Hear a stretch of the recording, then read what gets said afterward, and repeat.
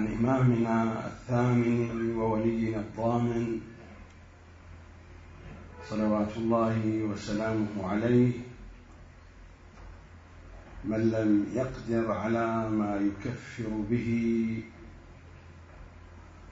ذنوبه فليكثر من الصلاة على محمد وآل محمد. اللهم صل على محمد وآل محمد وعجل ورحم ونعم. يا زهراء، بسم الله الرحمن الرحيم. اللهم يا رب الحسين بحق الحسين اشفي صدر الحسين بظهور الحجة عليه السلام. لا زال حديثي الذي بدأته في الليلتين الماضيتين متواصلا في أجواء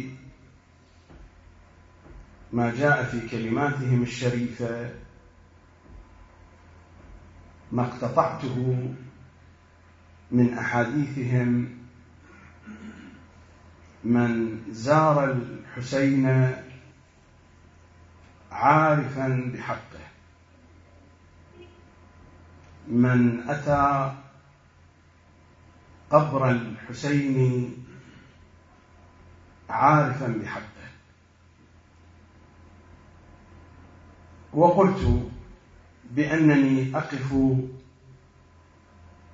عند هذه الفقرة عارفا بحقه،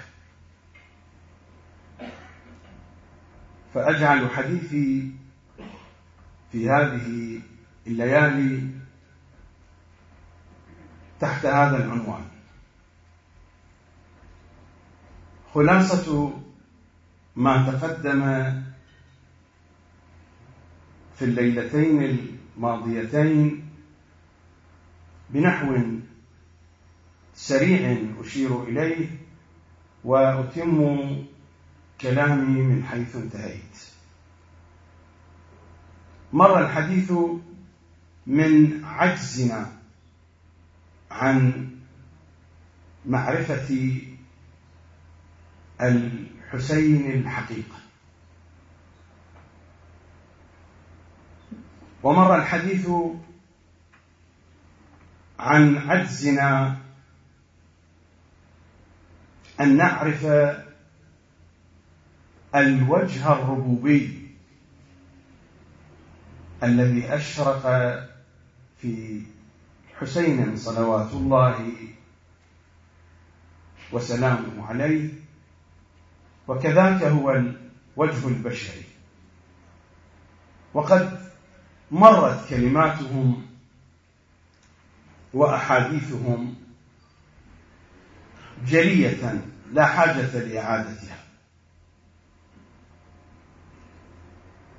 ثم عرجت على النظر إلى آثاره صلوات الله عليه، إن كنا قد عجزنا عن معرفته، عن معرفة المؤثر،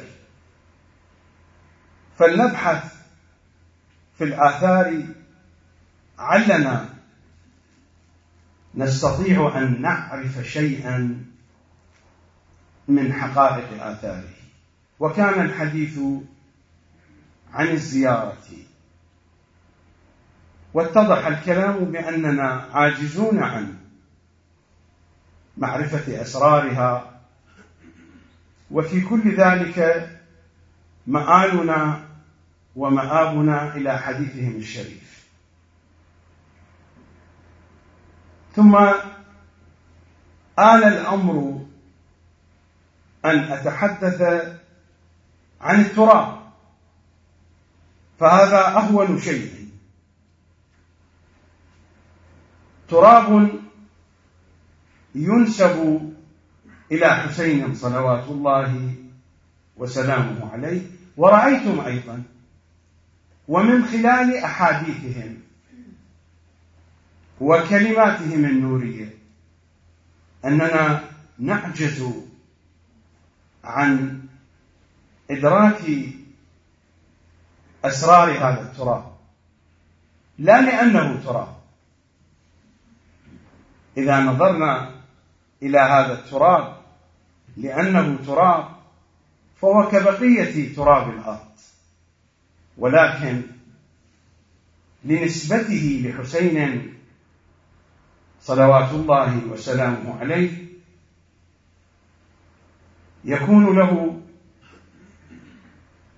شأن وأمر آخر. تقريبا إلى هذا الحد كان الكلام في الليلتين الماضيتين، وكان آخر شيء ذكرته ما جاء في كلمات صادق العترة صلوات الله عليه من أن السجود على هذا التراب المنسوب إلى سيد الشهداء من أنه ينور إلى الأرض السابعة، ومن أنه يخرق الحجب السبع. ومر الكلام في معنى الحجب السبع بشكل سريع وموجز. ما هي العلاقة بين قول الإمام يخرق نوره ينور إلى الأرض السابعة ويخرق الحجب السبع؟ وبينت بأن الحجب السبع هي أعلى المنازل التي ما وصل إليها إلا المصطفى صلى الله عليه وآله وسلم. ومر الحديث عن التكبيرات السبع في افتتاح الصلاة، وعن أن تشريعها مرتبط بحسين صلوات الله وسلامه عليه. ما هي العلاقة بين الحجب السبع وبين الأراضين السبع؟ الحديث هنا ليس عن مناطق جغرافية ولا عن مساحات على الأرض أو عن أماكن ترصد في السماء بالتلسكوبات. الحديث عن عالم علوي وعن عالم سفلي. والإنسان يرتبط في جانبه المادي بالعالم السفلي،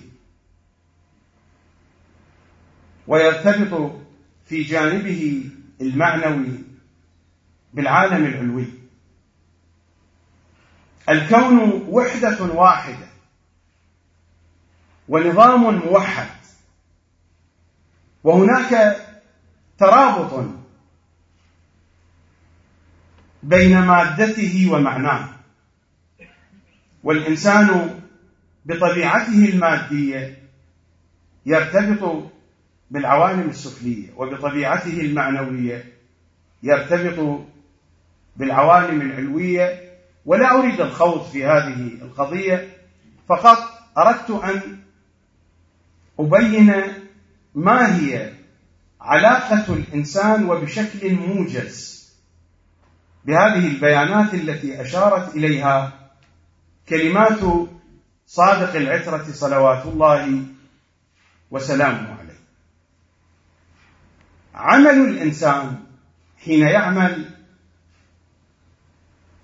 يكون له حقيقة في الواقع الخارجي. حين يعمل الإنسان هناك صورة، سواء كان هذا العمل صالحا أم طالحا، وهذه حقيقة كونية. حتى في العلوم المختبرية الآن يوجد ما يشير إلى ذلك، ولا أريد الخوض في هذه القضية، ولكن حتى في العلوم المختبرية جميع أفعال الإنسان تصدر على صورة موجات، وهذا الأمر تقره العلوم المعاصرة، ولا أريد الخوض في هذه القضية. لا أريد الربط بين العلوم المختبرية وبين ما جاء في معارف أهل بيت العصمة، لكنني أشرت إلى هذا على سبيل المثال لتوضيح المطلب. آتيكم بنموذج في الروايات الشريفة إن زائر الحسين إذا ما تعرق في زيارته، الروايات هكذا تقول: يخلق الله من عرقة هذا الزائر 70,000 ملك يستغفرون له إلى يوم القيامة، من عرقة الزائر. وهذه القضية ليست خاصة بالزيارة. كل عمل يصدر من الإنسان يصور، تكون له صورة، تكون له حقيقة في الخارج. إذا زلزلت الأرض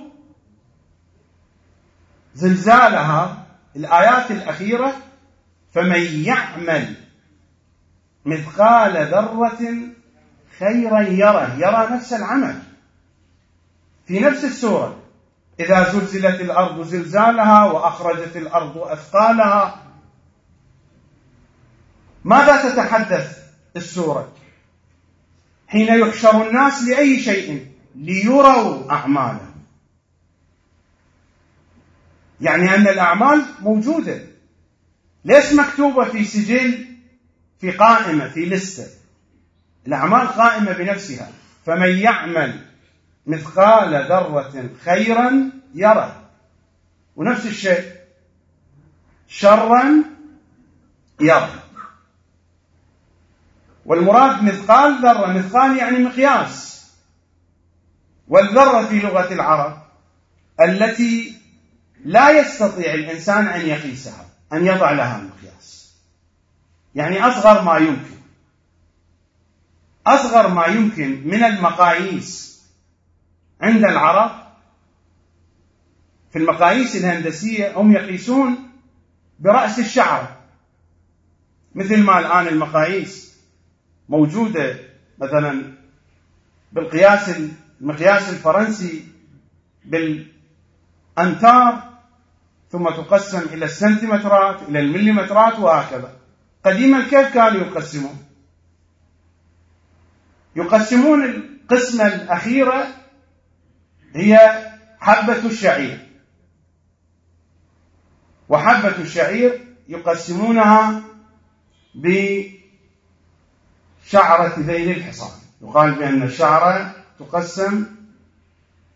بأن الشعيرة تقسم إلى كذا كذا.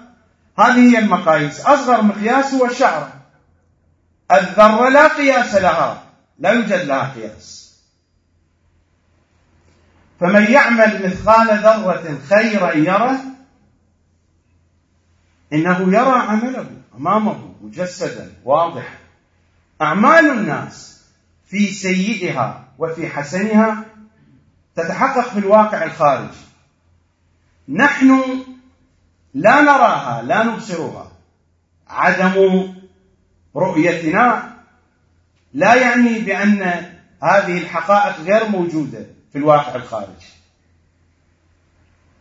حين يسألون النبي الأعظم، الأئمة الأطهار، عن النية، باعتبار أن العمل حين يصدر من الإنسان الملائكة الموكلون بمراقبة الإنسان يرون هذا الأمر يتحقق في الخارج. قالوا والنوايا، الأئمة يقولون النوايا الحسنة إذا ما نوى الإنسان تنبعث رائحة طيبة يشمها الملك، والنية السيئة تنبعث رائحة كريهة. بهذا المقياس وعلى هذا الأساس تتم المراقبة. النظام دقيق، والذي يخفى علينا كثير وكثير وكثير. أعمال العبد التي تقع في الجانب السيء تذهب إلى موطنها، موطن هذه الأعمال ما يصطلح عليه بالعالم السفلي، والأعمال الصالحة تذهب إلى العالم العلوي. الإمام حين يتحدث هنا من أن السجود على تربة الحسين ينور إلى الأرض السابعة، يعني هذا الوجه المظلم الذي ترتبط أعمال الإنسان به بسبب السجود على هذه التربة سيكون منورا، فضلا عن اختراق الحجب السبعة التي مر الحديث عنها. وهذه الخصوصية لهذه التربة لا نستطيع أن نلم بأسرارها وبكنهها، لأن هذه الطاقة المودعة فيها هذه طاقة حسينية، وليست طاقة أرضية، وليست طاقة ترابية، وليست طاقة من عند المصلي. هناك طاقة حسينية مودعة في هذه التربة. حين نقرأ في سورة الحج الآية الأولى والثانية بعد البسملة: يا أيها الناس اتقوا ربكم.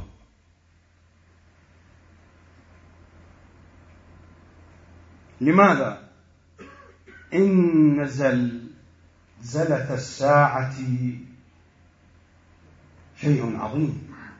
يا أيها الناس اتقوا ربكم إن زلزلة الساعة شيء عظيم يوم تذهل كل مرضعة عما أرضعت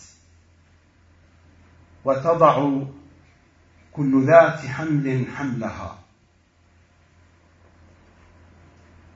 من هول هذه الزلزلة وترى الناس سكارى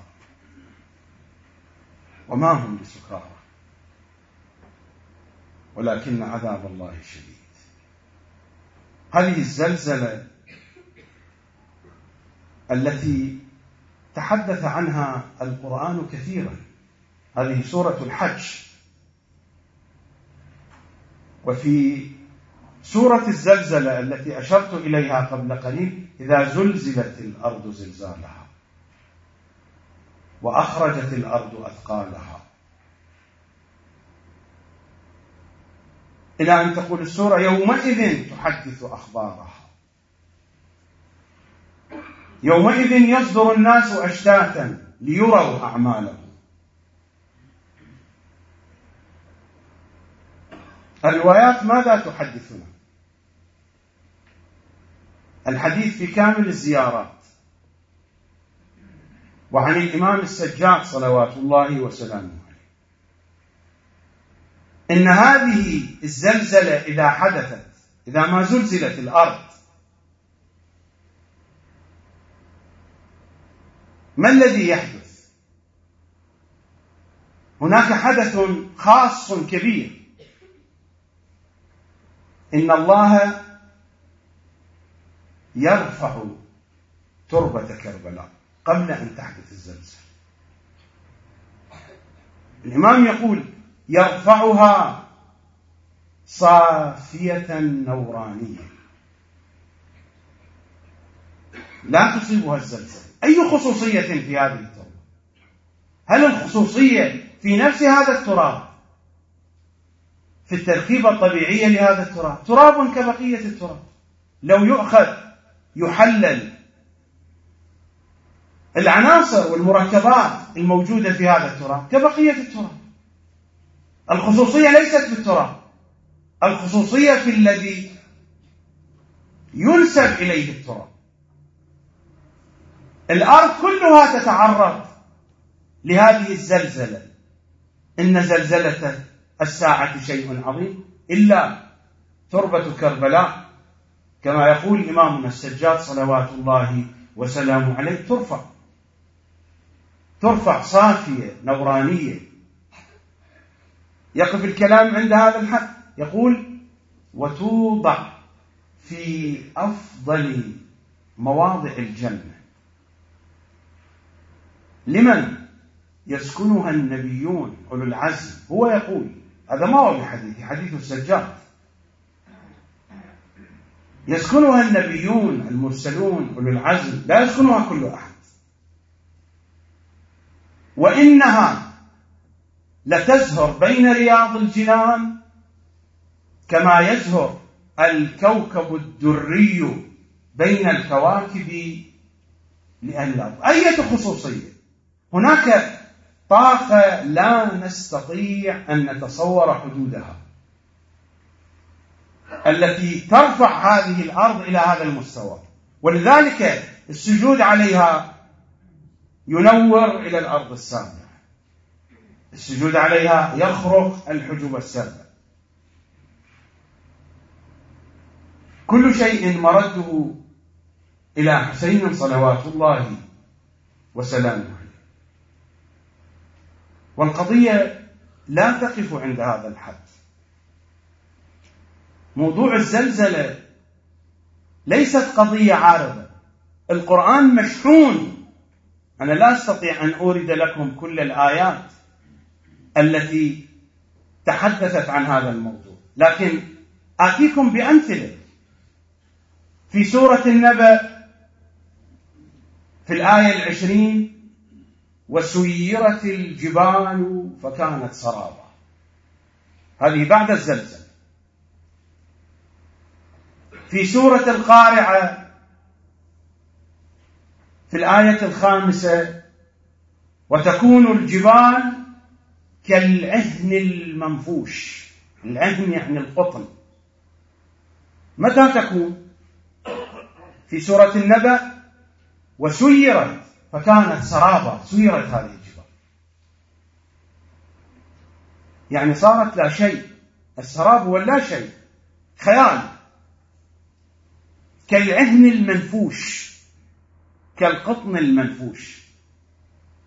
في سورة الواقعة في الآية 4 وما بعدها إذا رجت الأرض رجا وبست الجبال بسا فكانت هباء منبثا. هباء، عهن منفوش، سراب. أما سورة التكوير فترسم لنا لوحة فيها شيء من التفصيل. من الآية الأولى بعد البسملة إلى الآية 4 بعد 10 بعد البسملة. إذا الشمس كورت، كورت، لفت، ضاعت، لم يبق لها أثر. حين تضرب الكرة بقدمك، كرة القدم، إنك تكورها، تذهب بها بعيدا، تبعدها. هي موجودة هنا، ضربتها برجلك فإنك كورتها. إذا الشمس كورت إذا ما لفت وحركت وضربت وأبعدت، يعني انطفأ ضوء الشمس.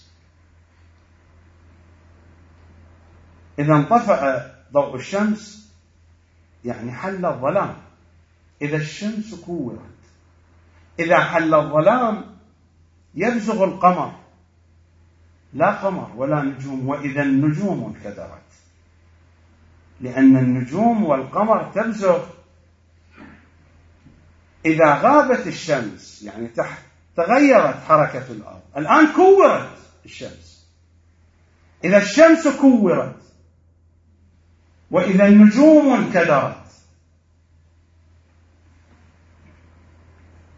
وإذا الجبال سيرت، ونفس المضمون الذي مر في الآيات السابقة. وإذا الجبال سيرت، وسيرت الجبال فكانت سرابا.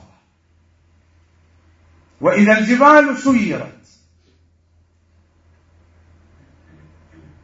كم يكون هذا المشهد مرعبا.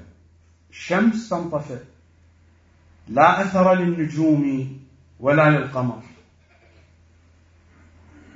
والجبال هذه الكتل الصخرية والحجرية الكبيرة إذا بها تتلاشى. قطعا الإنسان في الظلام يرى. الآن إذا انطفأ الضوء في بداية الظلام لا نرى شيئا، ولكن إذا اعتدنا عليه شيئا فشيئا نستطيع أن نرى. ولكن حين يرى أشياء غير واضحة يبعث على الرعب والخوف. حين يرى أشياء كبيرة غير واضحة تتحرك، قطعا هذه الأشياء تحدث مع أصوات رهيبة.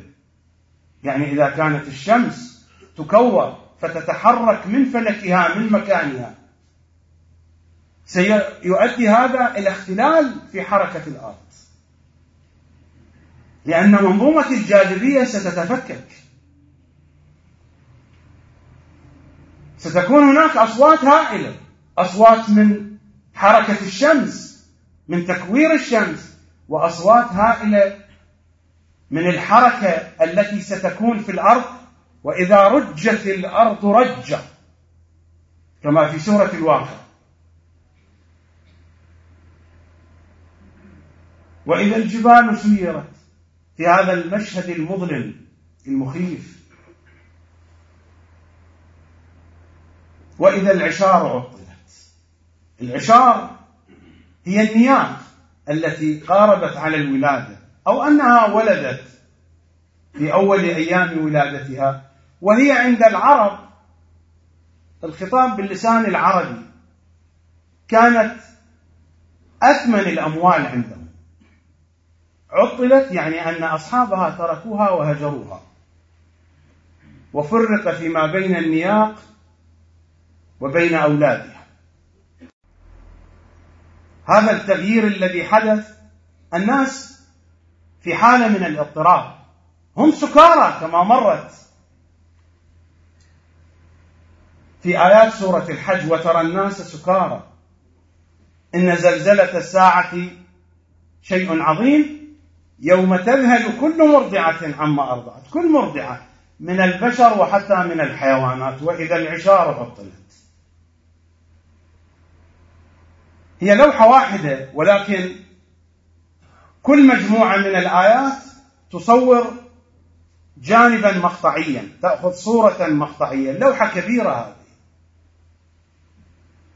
وإذا العشار عطلت. وإذا الوحوش حشرت. كم هو عدد الوحوش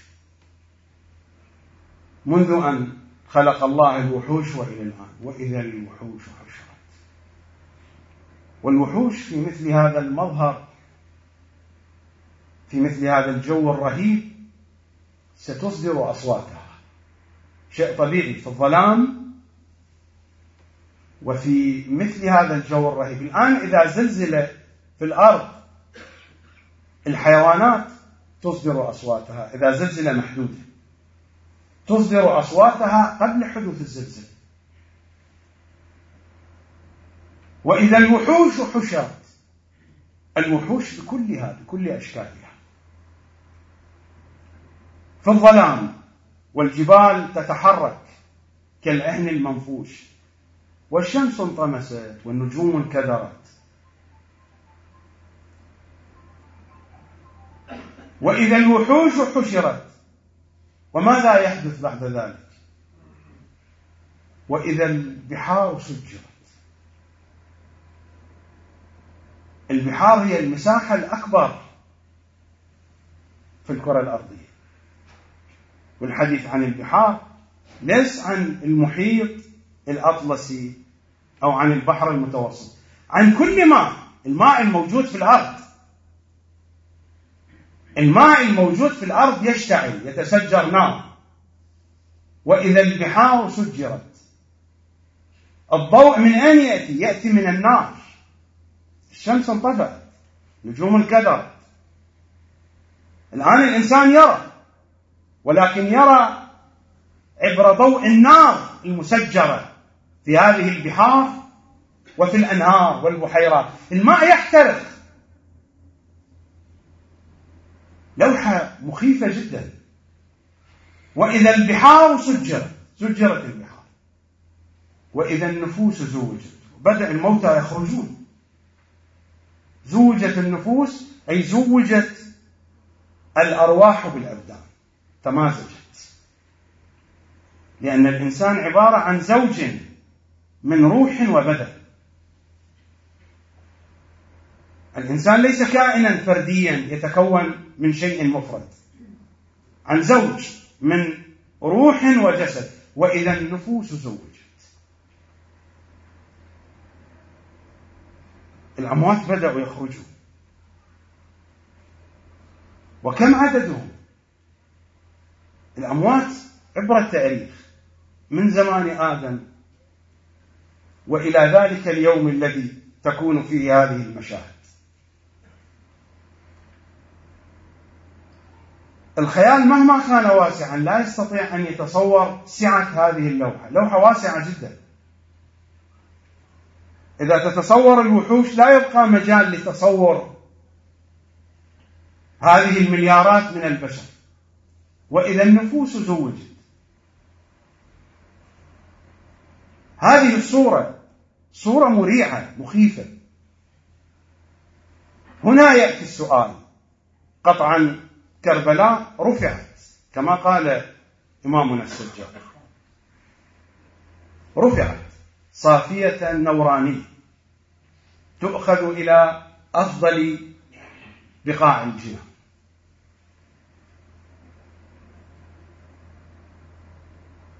هنا يأتي السؤال. هذا سؤال يوجه إلى كل ذلك الحشد. وإذا النفوس زوجت، الأموات خرجوا، وإذا الموءودة سئلت. الحسين عليه السلام. حديث أهل البيت في قراءة الباقر والصادق: وإذا المودة سئلت. وإذا المودة سئلت بأي ذنب قتلت. هذا السؤال الذي يوجه إلى ذلك الحشد.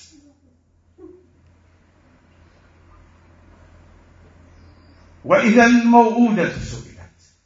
هم قالوا: اقرأوها كما يقرأها الناس. نقرأها كما يقرأها الناس. وإذا الموءودة سئلت بأي ذنب قتلت. أنت تتوقع كما يكتب المفسرون من الشيعة وغيرهم، يعني أن هذا السؤال يوجه لتلك الطفلة الرضيعة التي ذبحت في الجاهلية. صحيح هذه جريمة، هذه جريمة، لا يقول أحد بأن هذا ليس بجريمة، ولكن الآن الحديث عن أكبر جريمة. سؤال هنا موجه للعالم. هذا المشهد الكبير السؤال يوجه فيه عن أكبر جريمة. أكبر جريمة هي هذه، كما يقول صادق العلم: الموءودة التي تسأل الحسين صلوات الله وسلامه عليه، النفس الحسينية. وإذا الموءودة سئلت بأي ذنب قتلت. هذا المضمون نفسه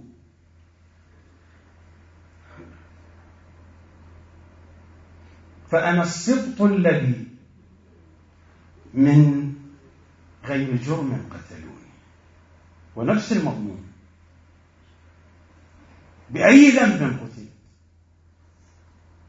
وأنا السبط الذي من غير جرم قتلوني.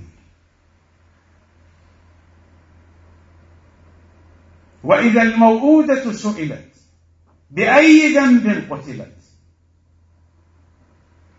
بعد أن يتوجه هذا السؤال وإذا الصحف نشرت، الآن توزع القسرة، الآن على أساس هذا السؤال توزع الصحف. من الذي يكون ناجحا في الإجابة على هذا السؤال؟ تعطى له شهادة. وإذا الصحف نشرت، وإذا الموءودة سئلت بأي ذنب قتلت، وإذا الصحف نشرت. الآن وزعت الشهادة. بعد ما وزعت الشهادات لا بد من إعطاء نتائج هذه الشهادات. وإذا السماء كشطت أزيلت كما يكشط الجلد.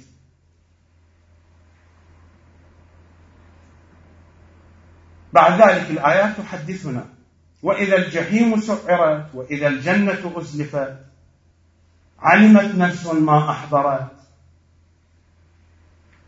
السؤال هنا سؤال عن حسين صلوات الله عليه. وهذه الخصوصية لتراب كربلاء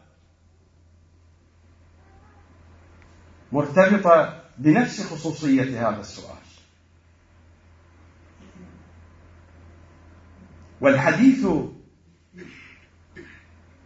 في أجواء هذا المضمون يطول ويطول في كلماته الشريفة،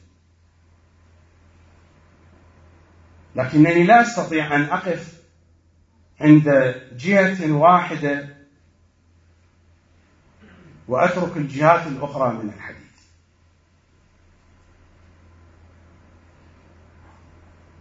فهذه الزلزلة وهذا السؤال وهذه التربة وما مر من حديث في الليلتين الماضيتين كل ذلك يشير إلى أننا عاجزون عن معرفته صلوات الله عليه. نحن ندور من بعيد، ندور في أفق بعيد في فلك واسع حول معرفة سيد الشهداء. لا نستطيع أن ندرك الحقيقة ولا نستطيع أن ندرك الكن ونحن نتحدث عن التراب، لا نتحدث عن الحسين. الحديث هنا عن التراب ليس عن الحسين. الحديث هنا عن تراب ينسب إلى الحسين صلوات الله وسلامه عليه. هذا التراب الذي يرفع فيوضع في أشرف بقاع الجنة. والروايات تحدثنا عن الدموع المسفوحة على الحسين بأنها تجمع. وأين يذهب بها الدموع؟ هذا الماء المالح الذي لو بقي على وجه الإنسان بقيت آثاره. الإنسان يغسله، يريد أن يتخلص من آثاره. الإنسان يمسحه، يريد أن يتخلص منه. حتى حين نبكي على الحسين نقوم بهذا الأمر، نمسح الدموع، ولو كان له أثر على الوجه نغسله بالماء، نريد أن نتخلص من آثارها. الروايات تقول أن هذه الدموع تجمع وتمزج بماء الحيوان، وماء الحيوان في حديثهم الشريف هو أشرف مياه الجنان، أشرف من الكوثر، أشرف من ماء الكوثر، أشرف بكثير. ماء الحيوان، ماء الحيوان يعلو ويزكو ويشرف بخلطه بهذه الدموع. ليست الفضيلة لهذه الدموع ولا الفضيلة للباكين، لكن لأنها منسوبة إلى الحسين. تلاحظون التراب، الدموع، وكل شيء تكون له خصوصية أخرى لأنها منسوبة إلى الحسين. وحينما ندقق النظر في هذه الأشياء، في هذه الآثار، لا نستطيع أن ندرك أبعادها ولا نستطيع أن ندرك أسرارها.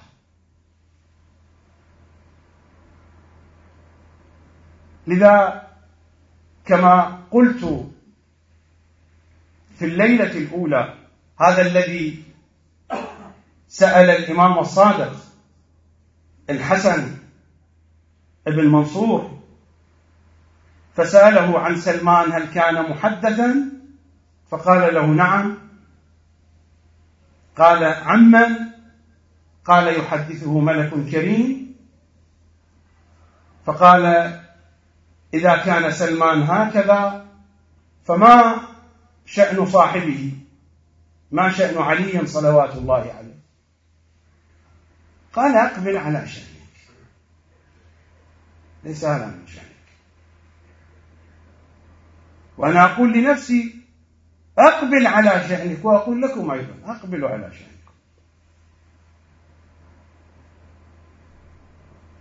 لأننا لا نستطيع أن ندرك الحقيقة ولا نستطيع أن ندرك حتى الآثار. ولو بقينا نتحدث ونتحدث في كل الآثار الحسينية فإننا سنصل إلى نفس النتيجة، وهو العجز عن الإدراك. غاية ما نتلمسه أن هذه الكلمات تخبرنا بشكل إجمالي أن شيئا عظيما، أن سرا كبيرا،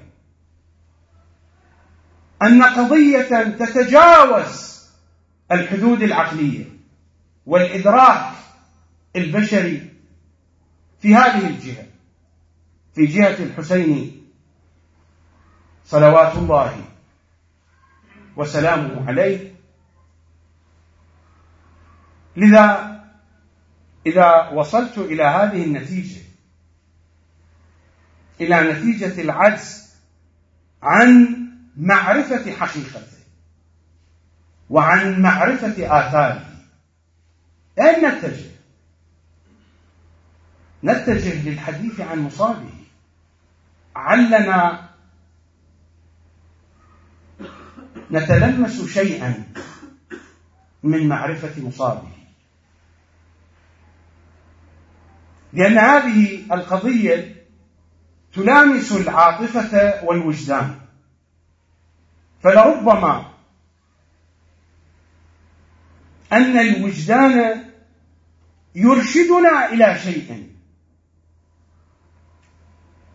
فلربما أن العواطف وأن المحبة وأن الحزن يقودنا إلى تلمس شيء،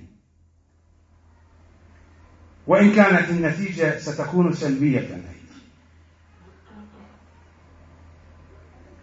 من أهم النصوص والوثائق التي بين أيدينا التي تحدثت عن مصاب سيد الشهداء الزيارة المعروفة بزيارة الناحية المقدسة. ماذا ورد فيها؟ وردت فيها عبارة قد لا يلتفت إليها الناس، وردت فيها عبارة تتحدث وفي عقيدتي بأنها أبلغ عبارة وردت تتحدث وبلسان الإشارة لا بلسان التصريح عن عظم مصيبة سيد الشهداء.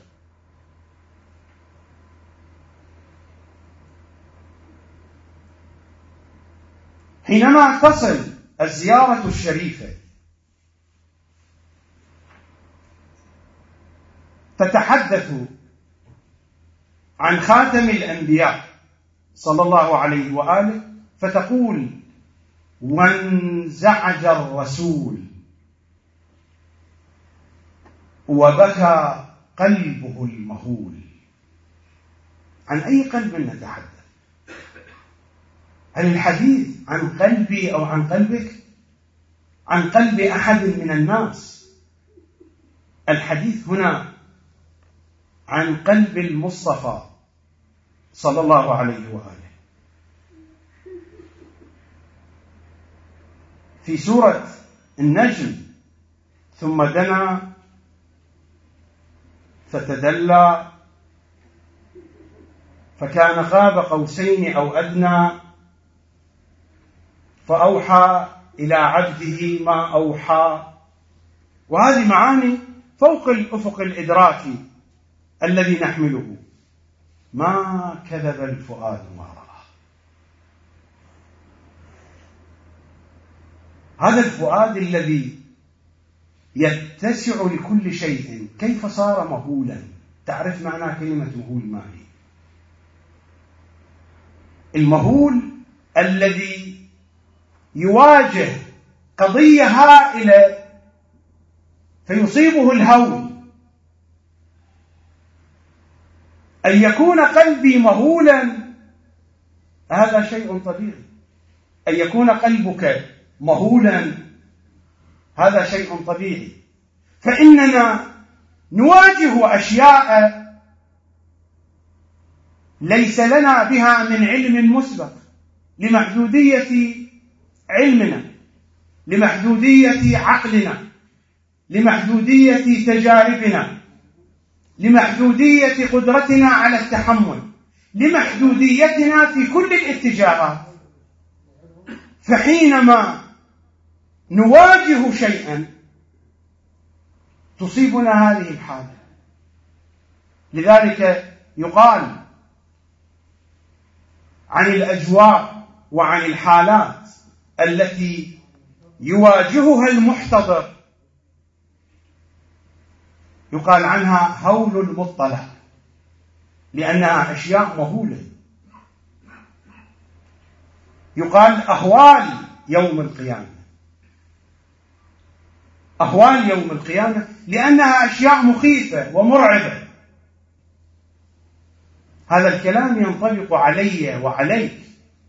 أما أن يصف الإمام الحجة قلب النبي بهذا الوصف: وانزعج الرسول وبكى قلبه المهول. أي مصيبة هذه التي جعلت من قلب رسول الله صلى الله عليه وآله مهولا؟ أي مصيبة هذه؟ هل نستطيع أن نحيط بها؟ هو عجز آخر ما نتحسسه من مصابه بقدر ما نتحسسه وفقا لمداركنا، للقدرة الإدراكية التي نحملها. إذا كانت المصيبة بهذا الحجم أن جعلت من قلب رسول الله قلبا مهولا، وانزعج الرسول وبكى قلبه المهول، العبارة الثانية في نفس الزيارة الشريفة هي تترجم هذا المعنى. كلام الإمام الحجة صلوات الله وسلامه عليه: فلئن أخرتني الدهور وعاقني عن نصرك المقدور ولم أكن لمن حاربك محاربا. ولمن نصب لك العداوة مناصبا، فلأبكين لك فلأندبنك صباحا ومساء، ولأبكين لك بدل الدموع دما، حسرة عليك وتأسفا على ما دهاك، وتلهفا حتى، الإمام يقول حتى أموت بلوعة المصاب وغصة الاكتئاب. قطعا هذه المعاني نحن لا نستطيع أن نتصورها لا نظريا ولا عمليا. هذه المعاني نحن لا نستطيع أن نتصورها لا بالنحو النظري ولا بالنحو العملي. نحن هذه العبارات نحفظها، نرددها، نقرأها. يمكنني أن أشرحها لغويا، لكن الشرح اللغوي لا ينقل الصورة الحقيقية. الإمام حين يقول فلأندبنك صباحا ومساء ولأبكين لك بدل الدموع دما، إلى أن يقول حتى أموت بلوعة المصاب وغصة الاكتئاب. هي هذه ترجمة لنفس العبارة السابقة: وانزعج الرسول وبكى قلبه المخول. ما هو هذا الشيء الذي جعل قلب رسول الله مهولا وجعل بقية الله بهذا الحال وبهذا الوصف؟ لا نستطيع أن نتصوره. لا يستطيع متخيل ولا شاعر ولا في عالم الأحلام ولا في عالم المكاشفات ولا في أي درجة من درجات الإدراك. قضية بعيدة عن التصور. لذلك في زيارة عاشوراء وفي بقية الزيارات الشريفة، في زيارة عاشوراء هذا الوصف يتجلى واضحا: ثار الله وابن ثاره. كلمة ثار في لغة العرب تعني الدم. الآن إذا رجعتم إلى كتب اللغة إلى القواميس، كلمة ثار تعني الدم، يعني أن هذا الدم هو دم الله. المصيبة هنا، هذه العبارة أيضا تشير إلى مضمون عظمة المصيبة. كيف نستطيع أن نتصور أن دم الله سفك؟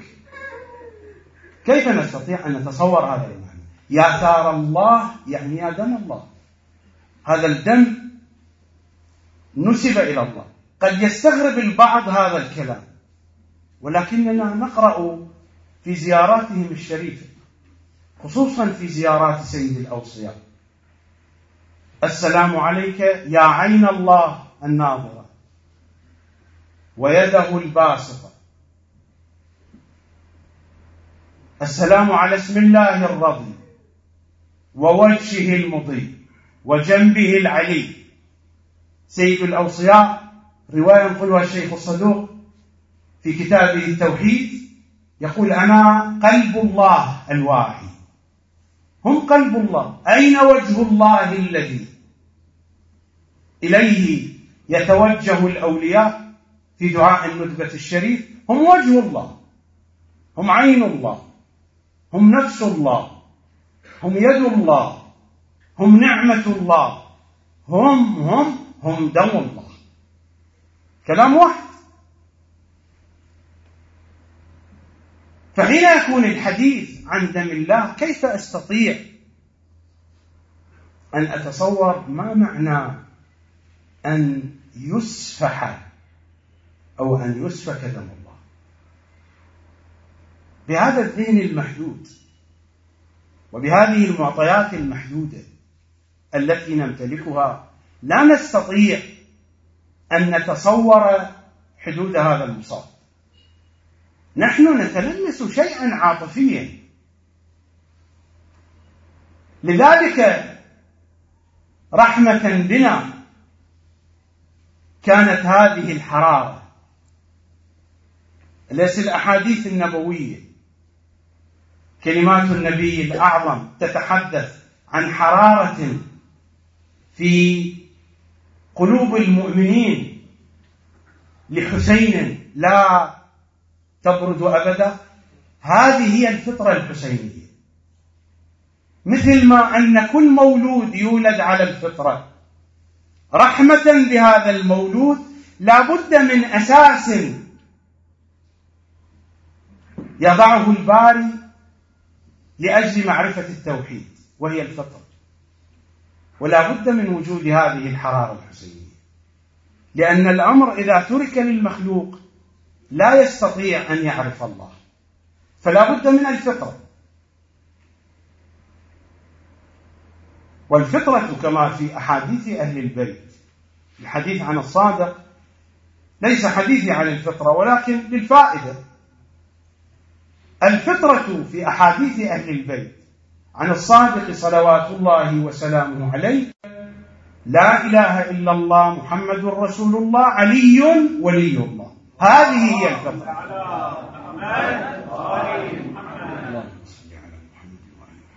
هذه هي الفطرة. لا إله إلا الله محمد رسول الله علي ولي الله.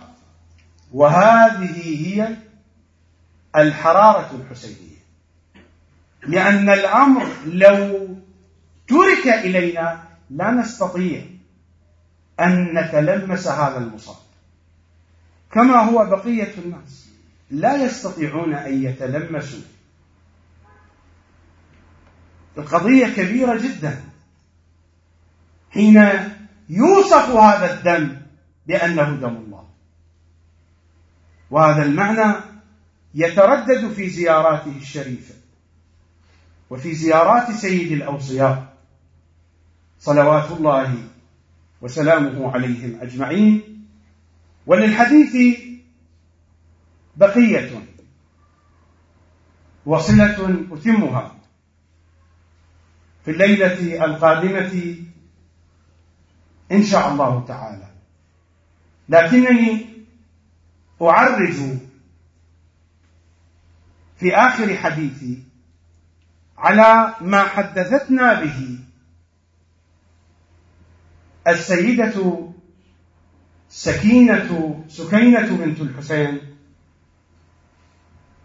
صلوات الله عليه وعليها. هي تحدثنا وتروي لنا رواية سندها في غاية الخصوصية. الرواة يحدثون: حدثني فلان عن فلان عن فلان، ففلان يسمع من الذي يحدثه يجلس بين يديه ويسمع الحديث من شفتيه. سكينة تحدثنا عن حسين بعد أن قطع رأسه الشريف، تحدث عن النحر، يعني الرواية عن سكينة عن نحر الحسين: شيعتي مهما شربتم. هذه الرواية سندها هو هكذا: عن سكينة عن نحر الحسين، ليست عن شفاء الحسين. هذه الرواية منقولة عن نحر الحسين بعد أن ذبح، بعد أن قطع رأسه الشريف. عن سكينة عن نحر الحسين: شيعتي مهما شربتم عذب ماء فاذكروني، أو سمعتم بغريب أو شهيد فاندبوني، فأنا السبط الذي من غير جرم قتلوني، وبجرد الخيل بعد القتل عمدا سحقوني، وبجرد الخيل بعد القتل عمدا سحقوني. أتعلمون بأن سيد الشهداء داسته الخيول وهو حي، وداسته الخيول بعد قطع رأسه الشريف؟ ربما هذه القضية لا يذكرها أحد، لا أدري لماذا، لكن الإمام الحجة ذكرها في زيارة الناحية. فهويت إلى الأرض جريحا قبل أن يذبح، فهويت إلى الأرض جريحا. ما الذي حدث؟ تطأك الخيول بحوافرها، هذا قبل أن يذبح. فهويت إلى الأرض جريحا، تطأك الخيول بحوافرها، وتعلوك الطغاة ببواترها. قد رشح للموت جبينه، الرأس موجود لم يقطع.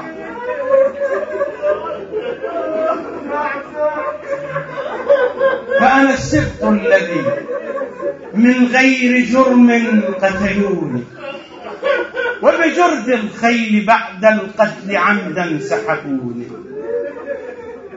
ليتكم يا شيعتي، الخطاب لشيعته،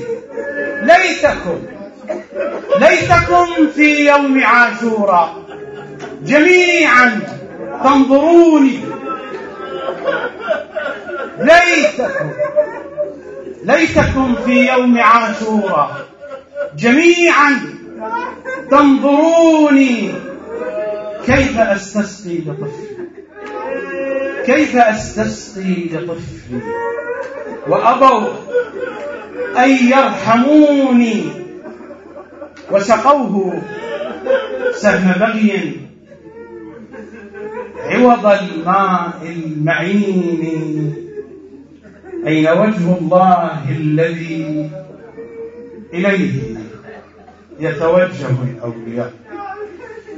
أين السبب المتصل بين الأرض والسماء؟ اللهم يا رب الحسين، بحق الحسين اشفي صدر الحسين بظهور الحجة عليه السلام. سيدي بقية الله، لعن الله من آذاك في أبيك الحسين، لعن الله من آذاك في عطش الحسين. بحسين وآل حسين لا تفرق بيننا وبين الحسين طرفة عين أبدا،